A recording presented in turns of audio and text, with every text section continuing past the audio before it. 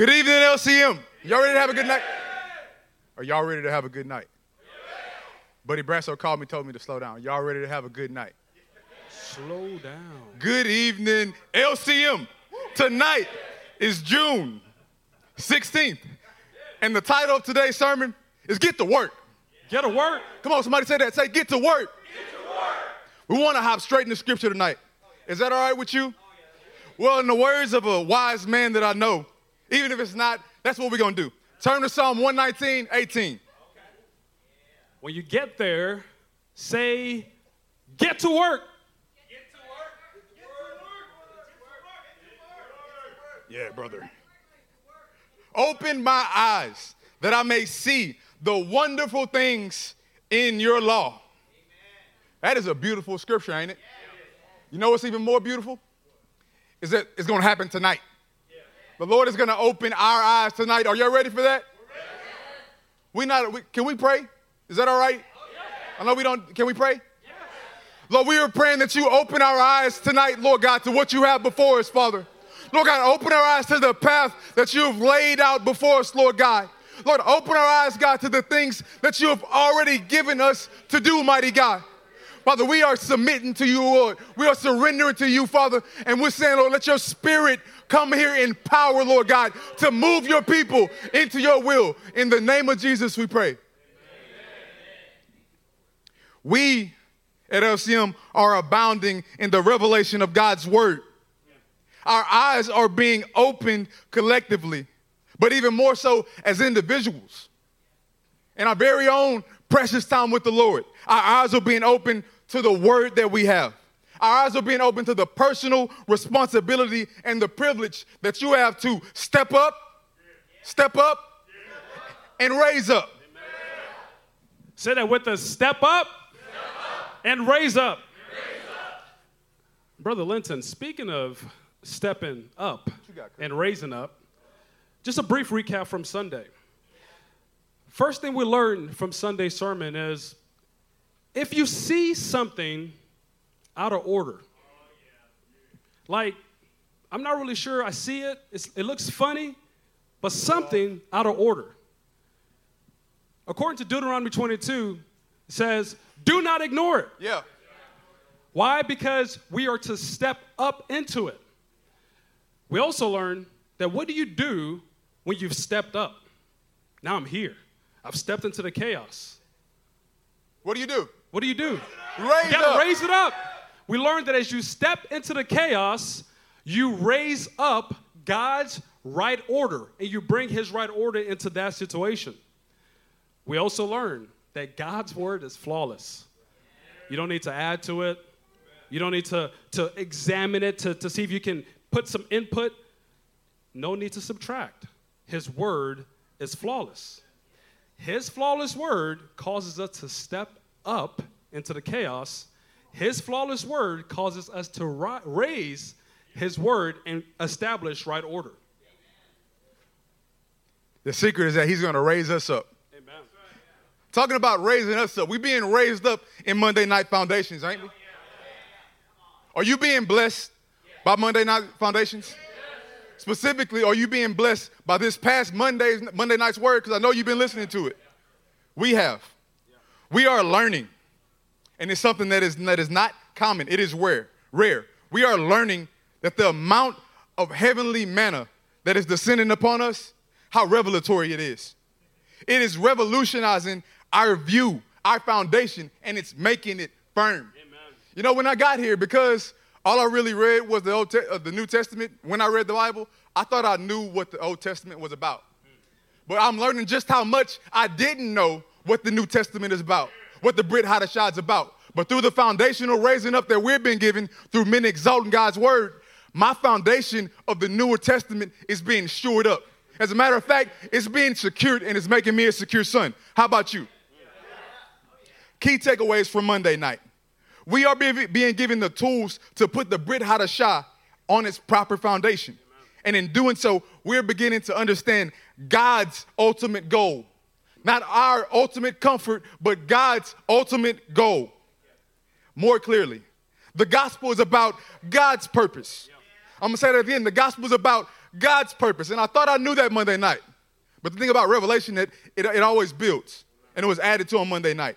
And the plans that he has in store for his people, Israel. And as one ancient Jewish theologian put it, it was a mystery that you and I could even be included in that purpose. Now that makes me want to praise the Lord. How about you? From Sunday to Monday to Tuesday to today. Yeah. In this house, we have been faithfully, time and again, given plenty to chew on and meditate on. Am I right? Yeah.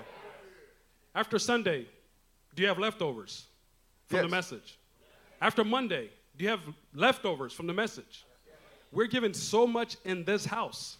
And what we do with what we're being given is of profound importance. Yeah. See, in this house, it is our responsibility to be like the Bereans we read about in Acts 17:11. In receiving these awesome revelations with great eagerness.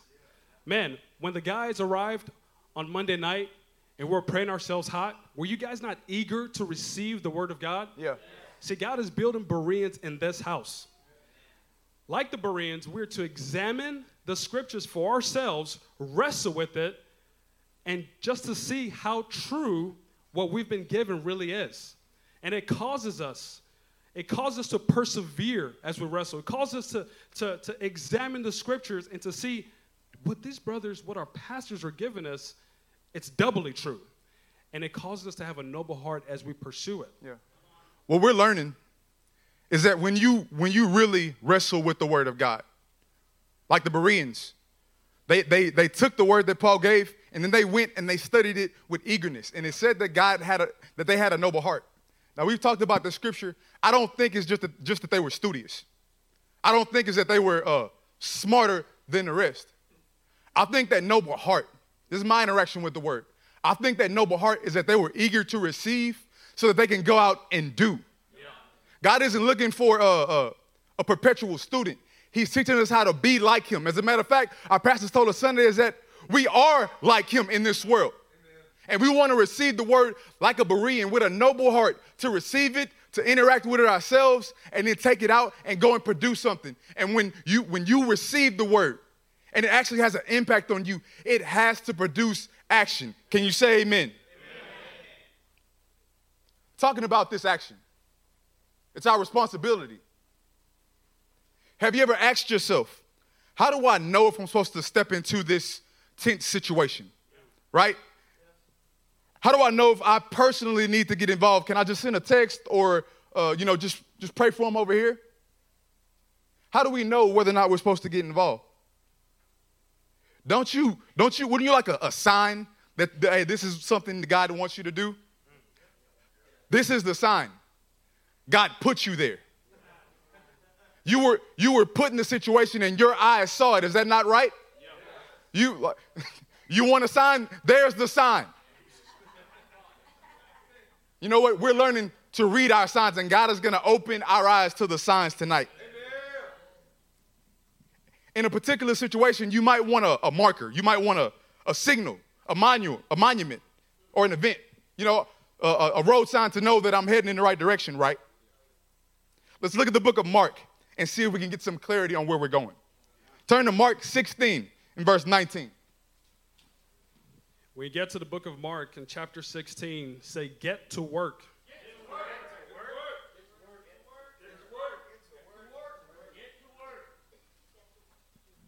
Mark 16, picking up in verse 19, says this. After the Lord Jesus had spoken to them, he was taken up into heaven, and he sat at the right hand of God. That in itself can be an entire different sermon. Yeah. Verse 20, then the disciples went out and preached everywhere, and the Lord worked with them and confirmed his word by the signs that accompanied it. In context of Matthew 16, in context of this passage, Jesus is at the end of his ministry on earth. And as he's speaking to his disciples, as they're having conversation, they hear what Jesus is saying. Look at verse 19. After the Lord Jesus had spoken to them, they're hearing his words. He is speaking to them. The next thing that takes place is he was taken into heaven. They heard his word, and he was taken into heaven. Him being taken into heaven is a sign of the word that he spoke to them. Yeah. Ask yourself, when was the last time you saw somebody just levitate? It's not something that is common. They hear Jesus' word, and they see him being taken up into heaven as a sign. We learn further in Acts 1, as it expounds on this. They're looking up in the sky, seeing Jesus being taken up, and there are two men that appear to them saying things like, why do you stand there looking into the sky? This same Jesus, who has been taken from you into heaven, will come back in the same way you have seen him go into heaven. Amen. So let me ask a question. When the Son of Man appears, when he comes back a second time, isn't it a sign that all the world is going to see? Yeah. You mean to tell me that his disciples got just a glimpse of that? They heard him. He ascends before them, and we know he's going to come back. See, as he ascends into heaven, the disciples have to do something. There's now a sort of perceived lack of leadership. Yeah. Now, that was a miraculous sign, an awesome sign. Lord, it is good for us to be here. We're seeing the heavens opened. But that's the end of Jesus' earthly ministry. But it's not the end of the work. Yeah. They got to pick it up. They got to hear his commands, perceive it, and they got to get to work. Yeah. So as Jesus is being lifted up and he's leaving them, they may say like, oh man, what are we going to do now?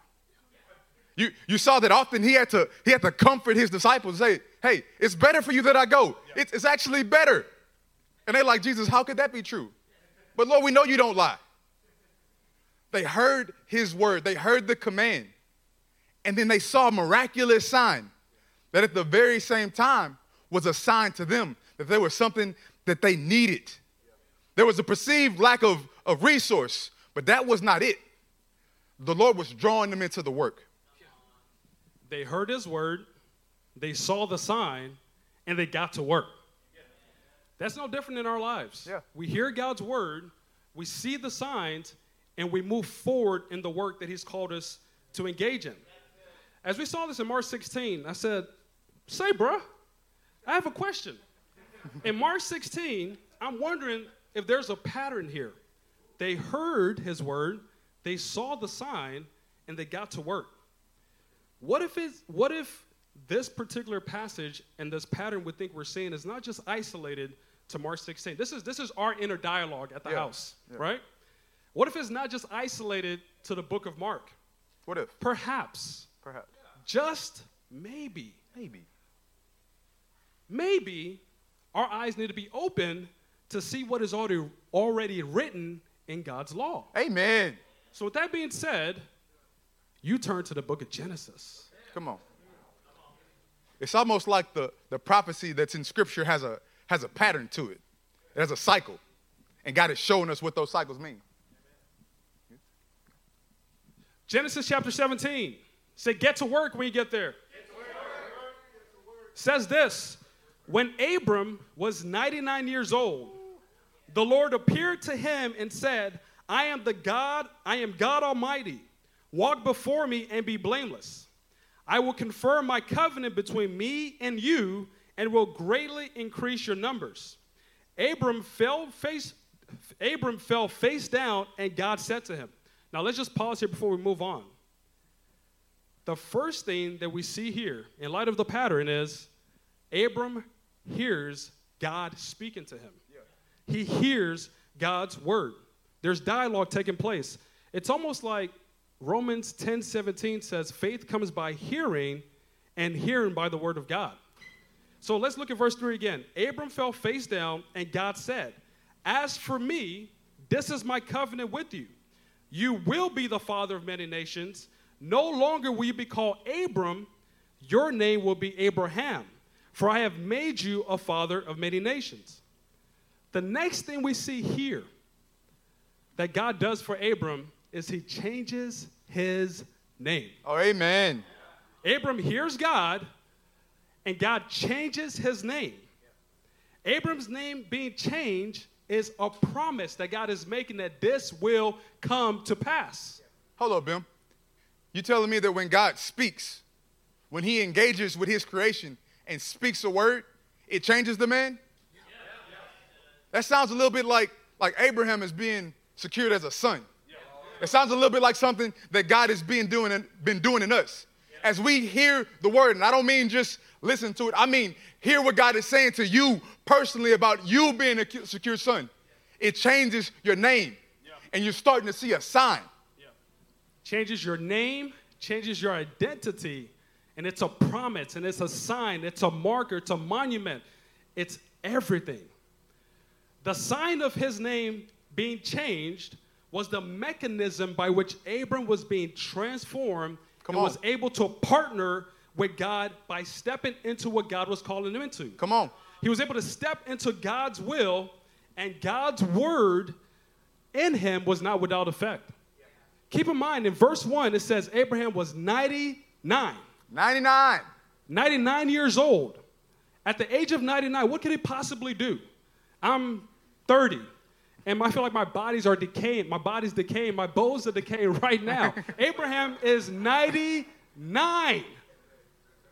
What could he possibly do at that age? And yet, God is saying, this will happen. So, apart from his body feeling like it's physically dead, apart from him being a stranger in a land that is not his own, apart from seeing all these things around him, there's a supernatural work in Abram that what God said will come to pass. And Abraham held on to God's word. That's no different than us in this room. We hear his word. There's a sign. And when you think about it, he says that Abram will be a father. He said, you will be, and I have made you. Let's really wrestle with this. Yeah. Where in this point in history is anybody calling Abraham the father of many nations? Nowhere. No, not at all. God is calling it, he's able to call those things that are not as though they were. Come on. And you know what? Truthfully speaking, as we're interacting with this word right now, he's doing it in us. Yes. I know he's doing it in you. God is able to call something as though it were, even though right now you may not see it. There's a perceived lack. And we could think that perceived lack is what it should encourage us to step back. It's almost like those powers are in the woods and they're playing that loud music, causing you to be confused. But the sign is that the perceived lack is actually what God is using to bring Abraham into the promise. Abraham can't do it by himself, and you can't do it by yourself. The perceived lack is to get you to cry out to God, to be dependent on him, and you will be what he said you were. This is the mechanism. This is the process by which we are transformed. This is the way, to all my Mandalorian fans. This is the way by which God transforms us and we become a partner in his will. He heard the word. He saw the signs that God was doing. And he got to work. Amen. Abraham didn't just sit around and wait after God came and talked to him. He didn't sit around and wait after God told him what would happen. He got to work. You know in Genesis 18 that he had work to do in his family, raising up the generations. You know that he had 318 trained men. Abraham wasn't a lazy man. And as I'm interacting with this passage, I can see that I hear the word. I love what it says. I'm seeing the signs. And then I'm waiting for what's going to come on the other side of the work. It's like I want affirmation on this side instead of after the work has been accomplished. That's not who we're called to be, is it? That's not who you're called to be. We're called to hear God's word. Be able to perceive the signs. There's no lack. It may be perceived as a lack, but we're called to perceive the signs that this is what God is using. This is the mechanism. This is the process that he is using to transform us. Amen. Somebody say amen. Amen. In Exodus 3, you can turn to Exodus 3:12. Say, get to work when you're there.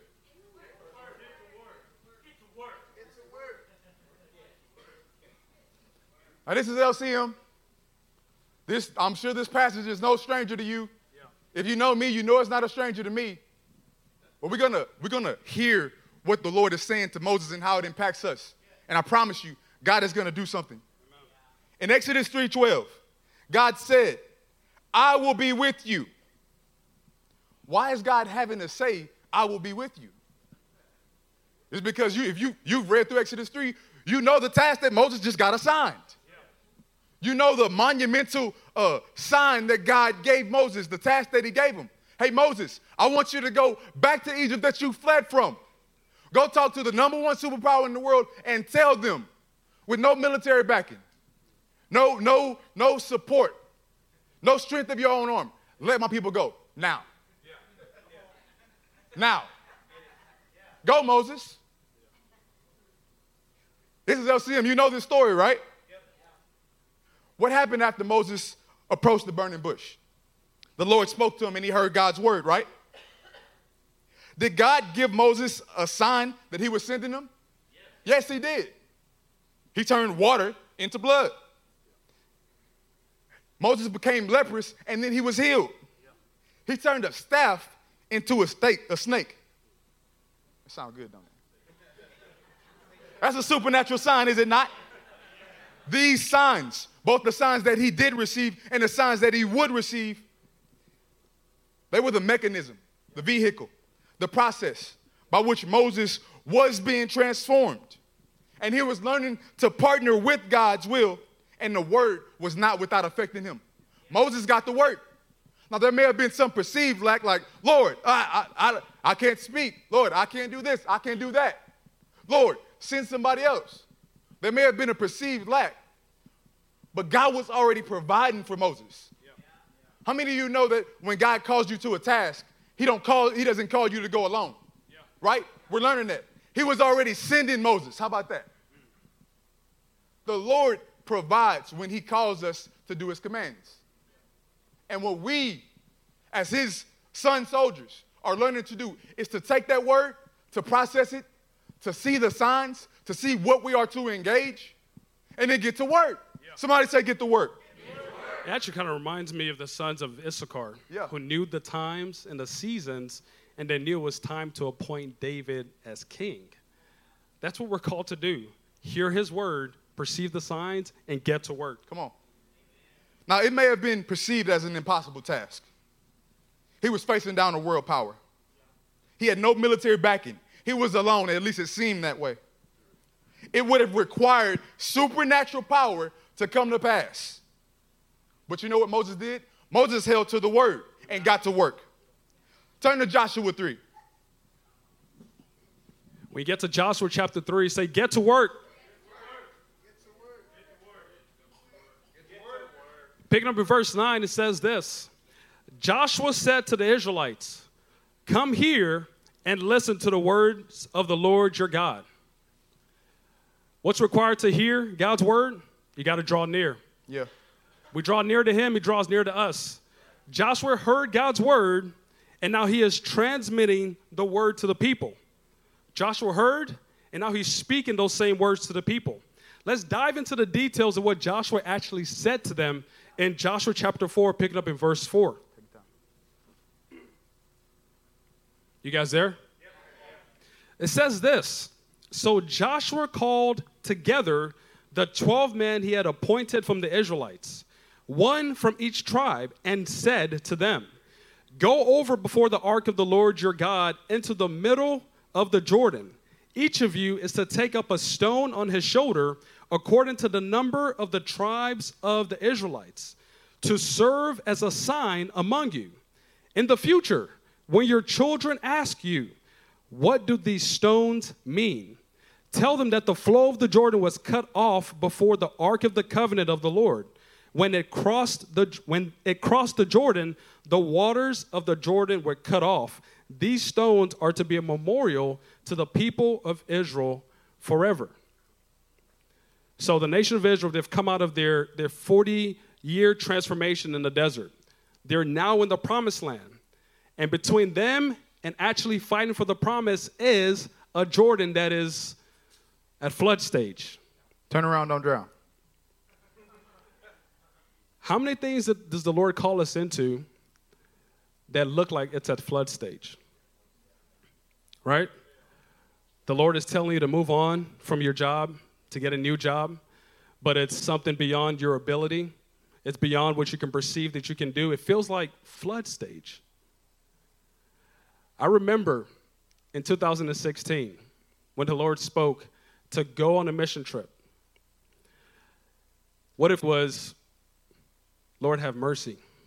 There was an excitement, but also there was some trepidation. And the reason why is because I had to face my family, which felt like flood stage.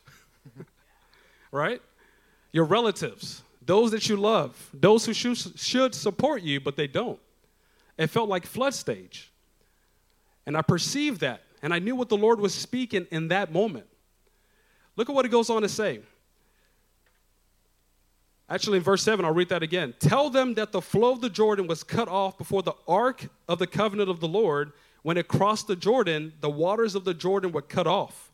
These stones are to be a memorial to the people of Israel forever. The sign in this particular scenario for the Israelites was the crossing of the Jordan was at flood stage. And this was the mechanism, the vehicle, the process by which they were to step into the promised land to fight for their land. That's encouraging, ain't it? Yeah, it's at flood stage. Here. You're looking at me like, I think he's losing his mind a little bit. How is that encouraging? It's a sign. Yeah. It's a sign that there's something that needs to take place. And I know I heard God's word. I know I heard what he said. I can't deny it. I know he's telling me to go on this mission trip. I know that he has called me to pastor. I know that he's called me to a new level of faithfulness that right now I do not yet possess. And my emotions are like flood stage. They running crazy. They crashing and they knocking everything down. What does that cause Joshua to do? Joshua doesn't have the power in and of himself. But there's one who does. And the one who does is empowering Joshua. And he will empower Joshua. Amen. What about your flood stage? What has God called you into that you like, God, are you sure? Like, are you sure? Are you sure you want me to take my family to the middle of that map? Yes. That is the sign. And what we're learning to do, we're learning to have our eyes open to see things from God's perspective.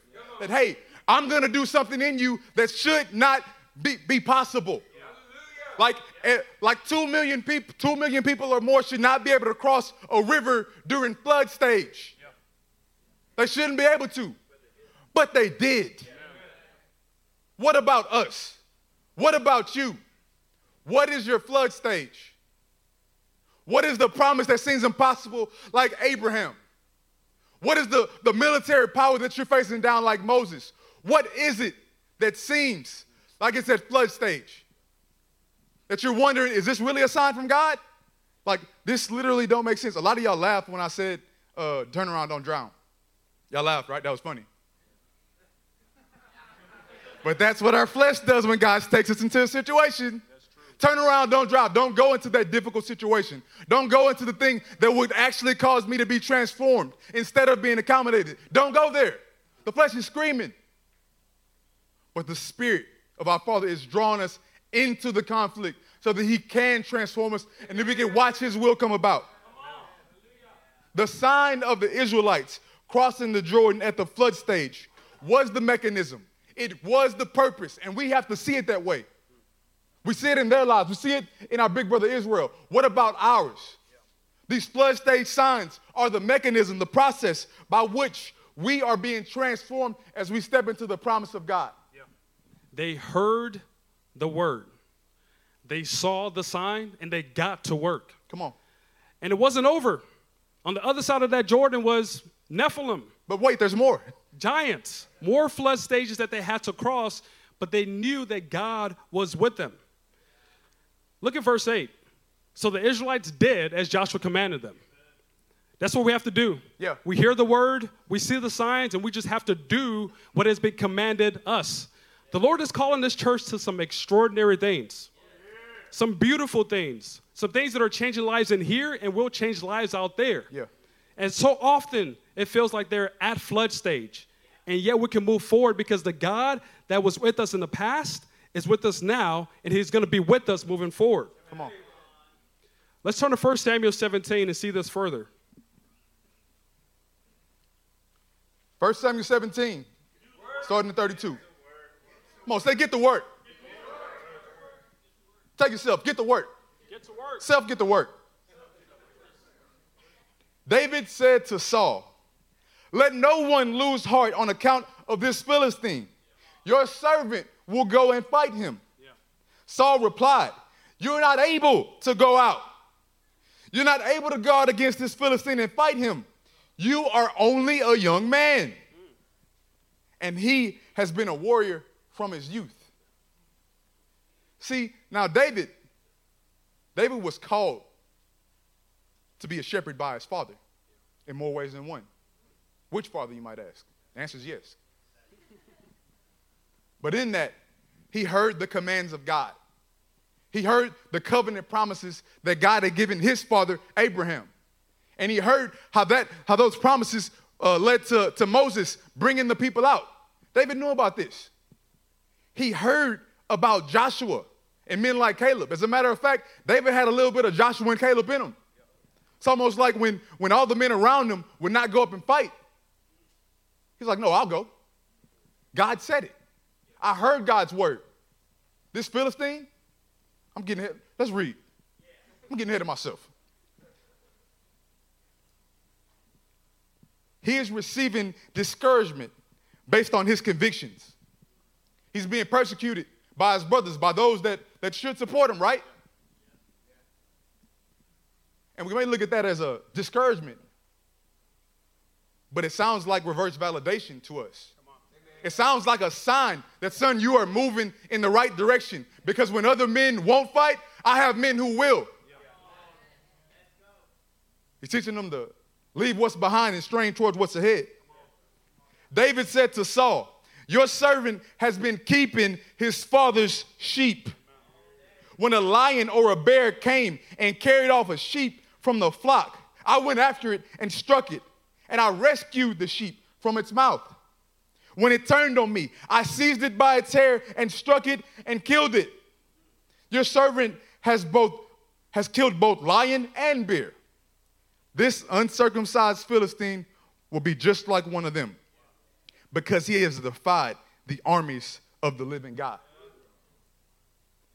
David had a call. He had a command to shepherd his father's sheep. He heard that. But as he was faithful to do what his father told him to do, God was developing a sign in him that he did not recognize. A lot of times we want to know the sign before we actually do the work. We want to know what's going to come about. Why am I doing this? Why does God have me at this job? Why is he developing me this way? Why is he allowing me to be uncomfortable in this way? Why is he stirring up the hornets in this way? I don't want everybody to know that. God is transforming David, and David doesn't even know it. David didn't know when he was going to be standing, not just before Philistines. It's one thing to stand before your enemies.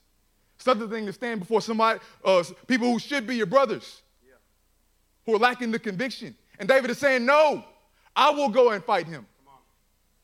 David is receiving the sign of a shepherd. He had the sign of the slain lion and the bear.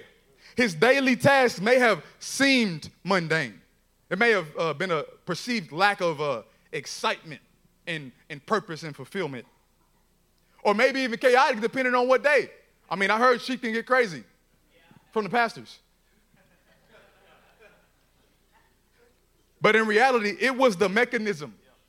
It was the vehicle, the process that God was using to propel him, to transform him, to prepare him for the moment to face Goliath. And not just Goliath. There were many giants after Goliath.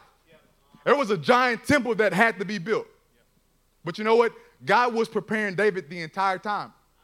And what could have looked like a perceived lack, a perceived step back, as being the son that was pushed to the back, looked over, was actually God's sign developing David's character for the task that would come.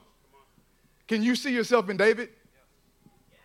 Can you see yourself in Abraham and Moses? Can you see these things that might be perceived as a lack?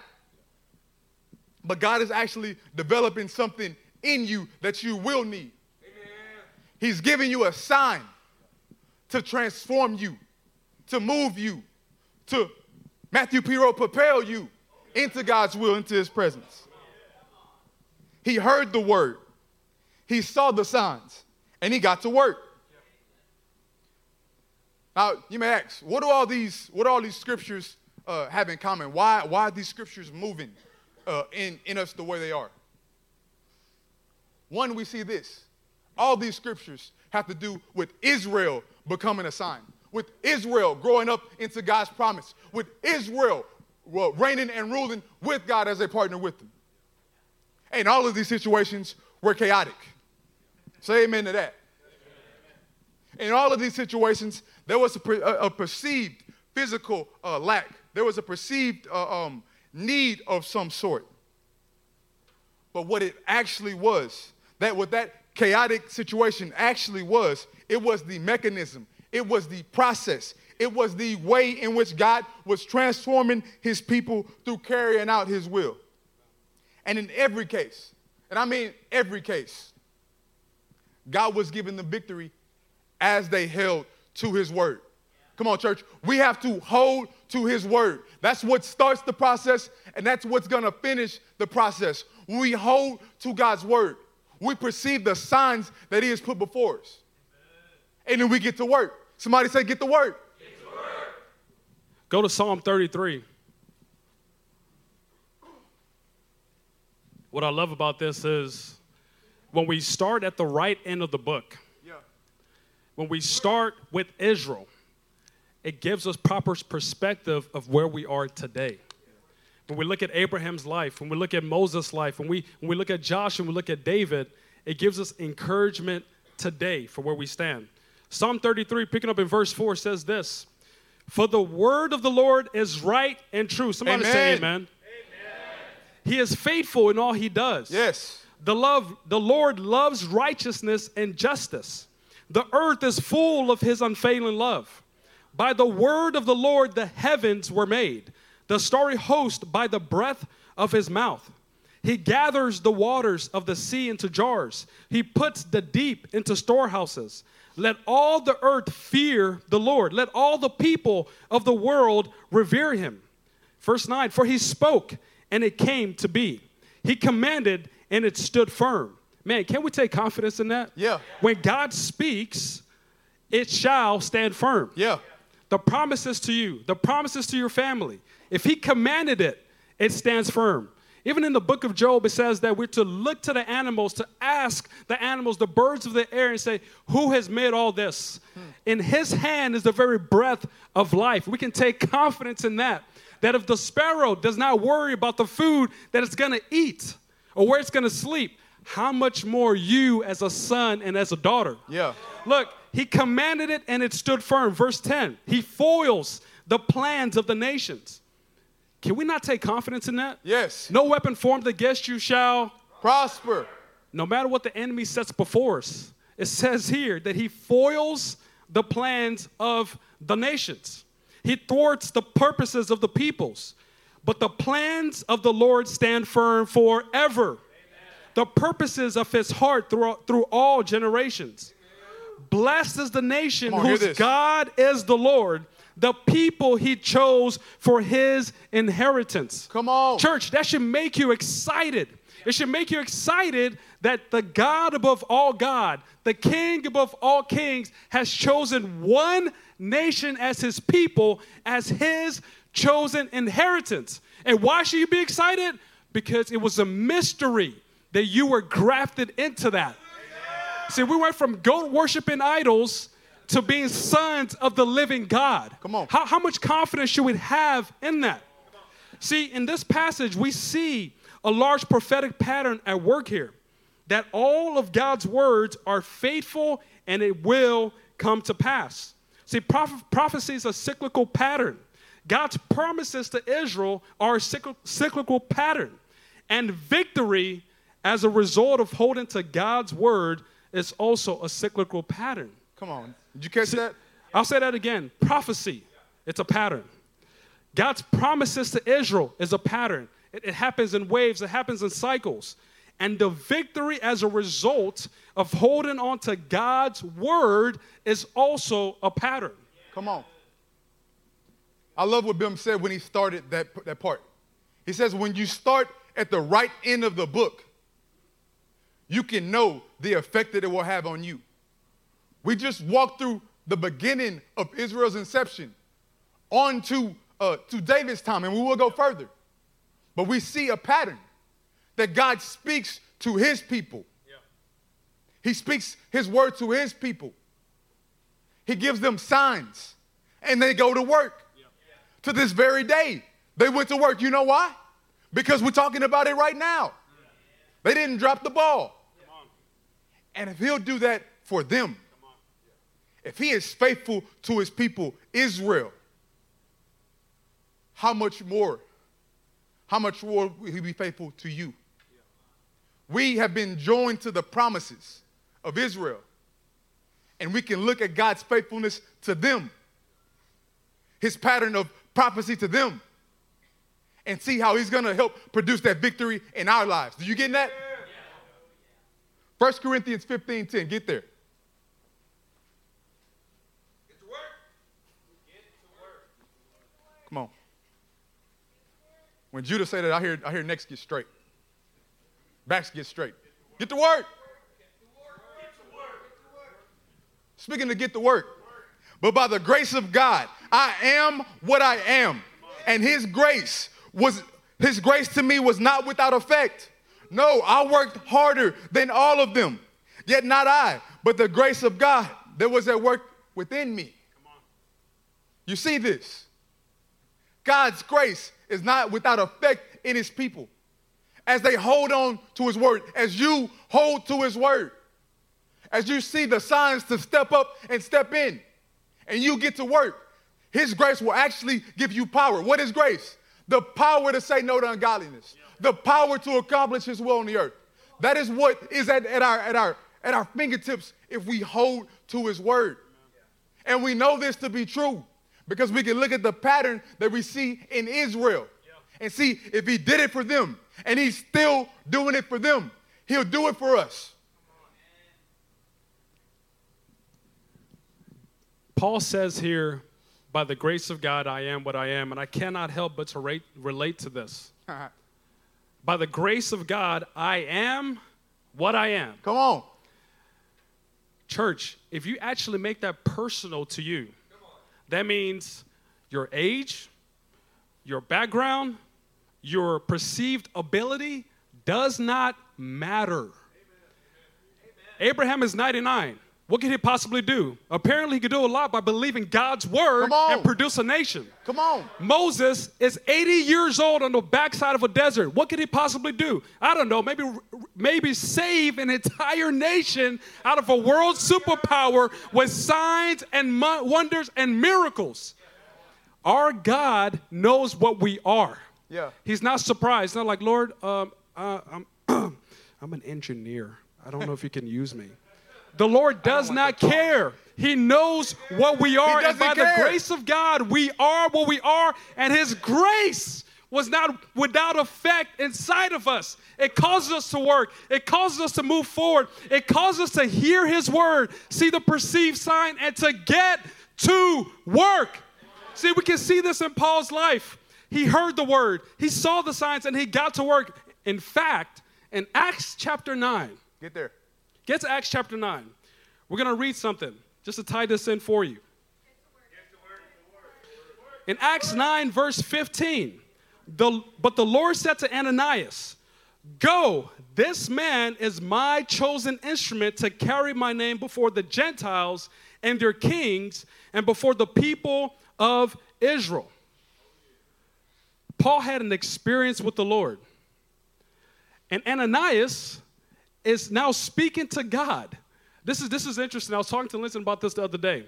If you read very carefully in Acts chapter 9, God is talking to Ananias and says, hey, go to Straight Street and go lay your hands on a man named Paul. He has seen a man named Ananias come and lay hands on him. You guys tracking with me?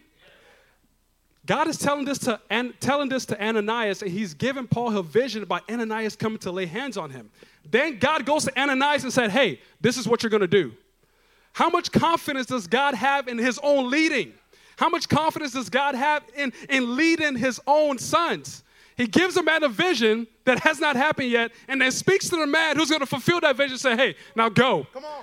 Our God, he calls his shots. It's almost like he knows the end from the beginning, and from ancient times, things that are not yet done. It says, my counsel will stand, and I will do all that I please. He says that Paul's his chosen instrument. That's why Paul can have so much confidence in 1 Corinthians 15 that his grace in me was not without effect. I am what I am, and his grace is working something powerfully in me. Go to the book of John, chapter 10.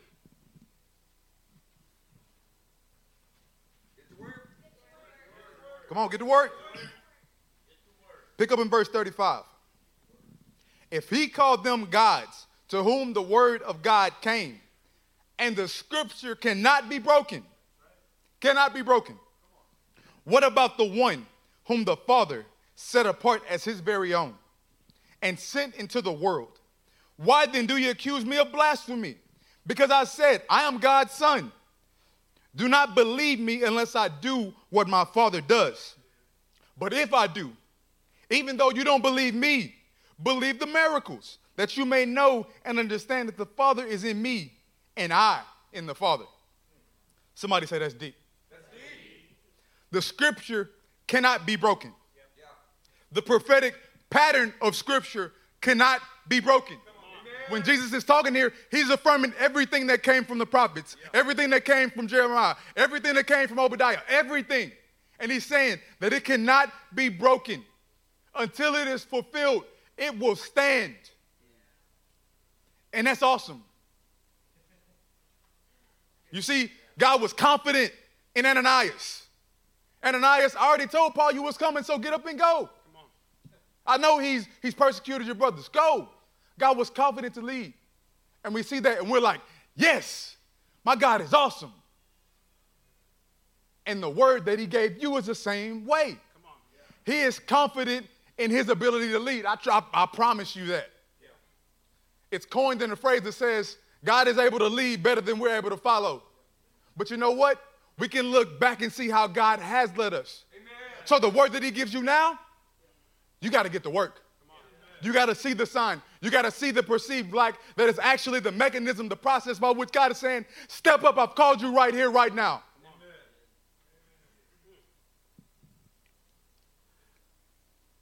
Romans 11. When you guys get there, say, get to work. Get to work. Get to work. Get to work. Romans 11, pick it up in verse 11. Again, I ask, did they stumble so as to fall beyond recovery? Not at all. Rather, because of their transgression, salvation has come to the Gentiles to make Israel envious. But if their transgression means riches for the world, and their loss means riches for the Gentiles, how much greater riches will their full inclusion bring? Amen. I'm going to read that again. How much greater will the riches of their full inclusion bring? Verse 13, I am talking to you Gentiles inasmuch as I am an apostle to the Gentiles. I take pride in my ministry in hope that I may somehow arouse my own people to envy and to save some of them. For if their rejection brought reconciliation to the world, what will their acceptance be but from life from the dead? So this process has been going on since Abraham. Hearing the word, perceiving the signs and the lack within your own self, believing God regardless of how you feel, and getting to work, that has made its way to us. Amen. We see it from the book of Mark to where we are now. And if Israel's rejection brought reconciliation to you, to me, how much more would their acceptance be from life for the dead? Now we know this is going to happen. The word of God is true. It stands firm forever. But in order for there to be an acceptance that brings about the resurrection of the dead, what must we do? We got to get to work. Come on. It took work to get to us. Now we hear God's word, see whatever perceived light that we might have, the signs, and we move forward because this will happen. It's God's word. See, God's purposes are his glorious church. It was a mystery that we could be grafted into this beautiful family. In this body, we are maturing and learning our function in God's plainly stated purpose. Not just for helping this life and heaven in the next. That's garbage. God has a plan for this body. And he's given us purpose. He's given us leaders to give us foresight and give us vision for where we're headed. And here's the purpose, that the Gentile remnant will become a sign to the apple of God's eye, the Jews. We know that they're a sign.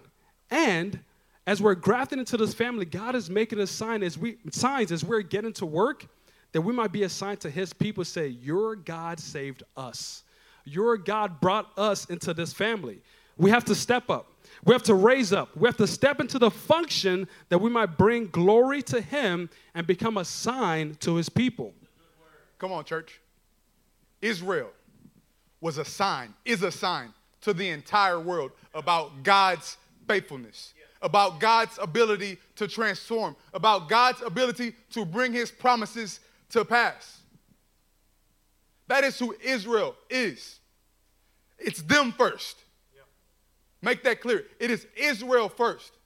And as a Gentile remnant, we get to join in their promises. We get to join God's faithfulness to them, so that we can then turn and be a sign to them about what their God has done. We are partnering with God in his purposes, not him and ours. We want God to receive his bride. We want God to receive his church. We want God to receive his sons. Scripture says that he's going to beckon to the Gentiles, and they're going to carry Israel on their backs back to Jerusalem. That is what we are purposed to do. That is what that map is about. But in order for that to happen, in order for that to take place, we got to get to work. We gotta see his signs. We got to hear his word, and we got to get to work. Turn to 1 Thessalonians 5:23.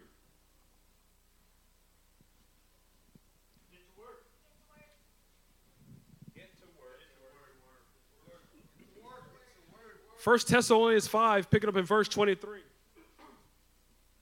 May God himself, the God of peace, sanctify you through and through. May your whole spirit, soul, and body be kept blameless at the coming of our Lord Jesus Christ. The one who calls you is faithful, and he will do it. Man, that is a guarantee. It is a guarantee that the God of peace, the God of shalom, his right order, he is going to sanctify us as we get to work, as we move in his will, as we move in his direction. It says our soul, spirit, and body will be kept blameless. It's almost like he who began a good work inside of you is faithful to complete it.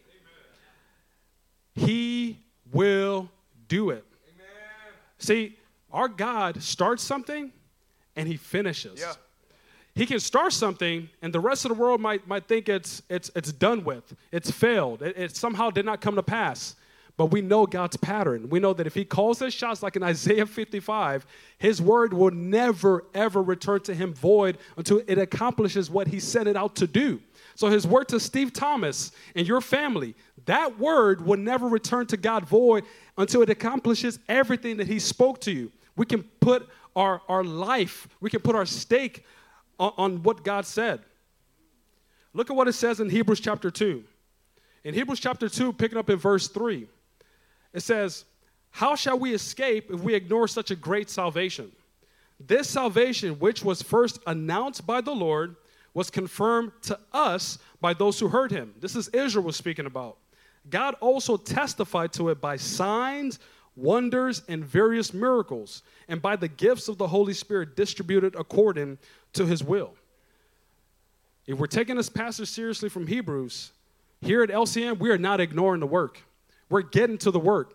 We're getting in the truck, and we're moving forward in what God is saying. See, our Father is faithful. That as we step forward into what he's doing, as we hear the word, as we see the signs, as we perceive it, and we get to work, something beautiful happens, and it takes place in Mark chapter 16. Let's go back to Mark 16. And as you get there, I want to read you another scripture.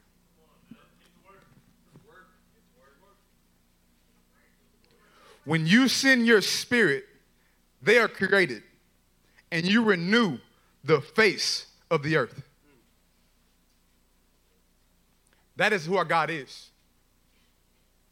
He can send a word. He can give a sign. He can cause you to get to work. And then what you cannot do in and of your own self, his spirit rushes in to renew you. His spirit rushes in to bring his promises to pass in your life through you. Let's see how that happens in Mark 16. After the Lord Jesus had spoken to them, he was taken up into heaven, and he sat at the right hand of God.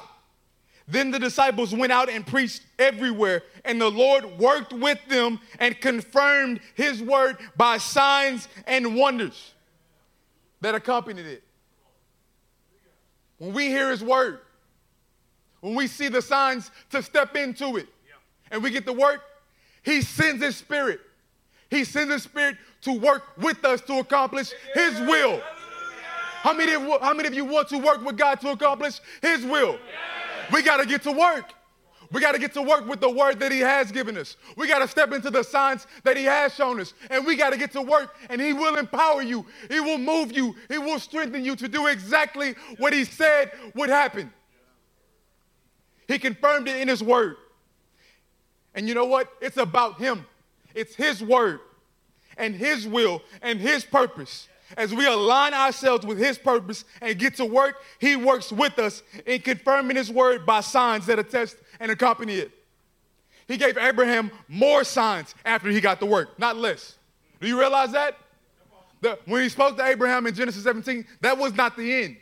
When he spoke to Moses in Exodus 3, that was not the end. Even when he crossed through the Red Sea, that was not the end.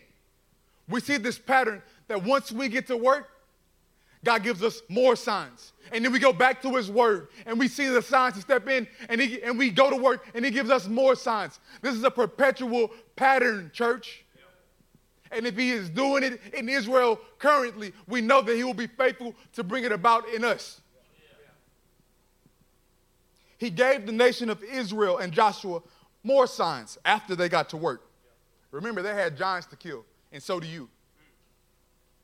He did it for Paul. How much more will he do it for you? He has given you and will give you more signs as you hear his word. See the signs that are already before you and get to work, church. Stand up with me.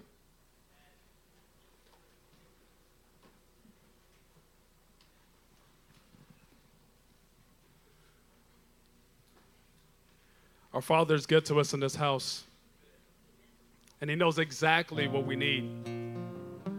He's faithful to speak to us his word that stands firm forever.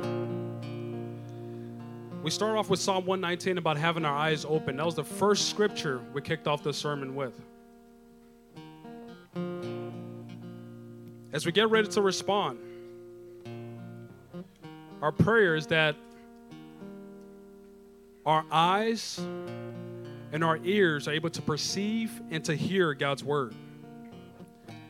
And in stepping forward to do the work that he's called us to do, that he would give us an undivided heart. He would strengthen us. He would empower us. We in this house are being given signs all around us. They come in the form of family. They come in the form of things blown up at work. They come in different shapes and sizes. We're given these signs, and they're really a mechanism, a vehicle, a process to move us into the transformation that is so required in this life. And we are being empowered to do his will on earth. As we are transformed by this process, we become signs that point to God's purpose ultimately being accomplished. Our Father knows exactly how to get our attention. No different than me being able to get the attention of my daughter. And he's speaking to us in this room tonight. Where in your life have you been avoiding the flood stages? You've heard the word, and you see the signs. What are you going to do about it? We're going to get to work. Abraham at 99 can get to work. Moses at 80 years old can get to work. Joshua can lead 2 million people into a promised land to fight giants, and he can get to work. There is nothing in front of us that we cannot press into. We've heard his word. We see these signs all around us. Now it's time to get to work, church. As I start to pray, you do exactly what you know to do. You guys are sons and daughters of God. The Spirit is moving in our midst now. You speak to your Father and you listen for his voice. Father, we thank you for tonight. Lord, we thank you that you are faithful to your word. Lord, we thank you that you speak to us in this house. Lord, we want our eyes and our ears to be open to your word. Lord, we perceive these things all around us, Lord God, these signs that are pointing to some lack that we have within us. But Lord, we know your character, that you are the one who is able to start a work and you are able to complete the work.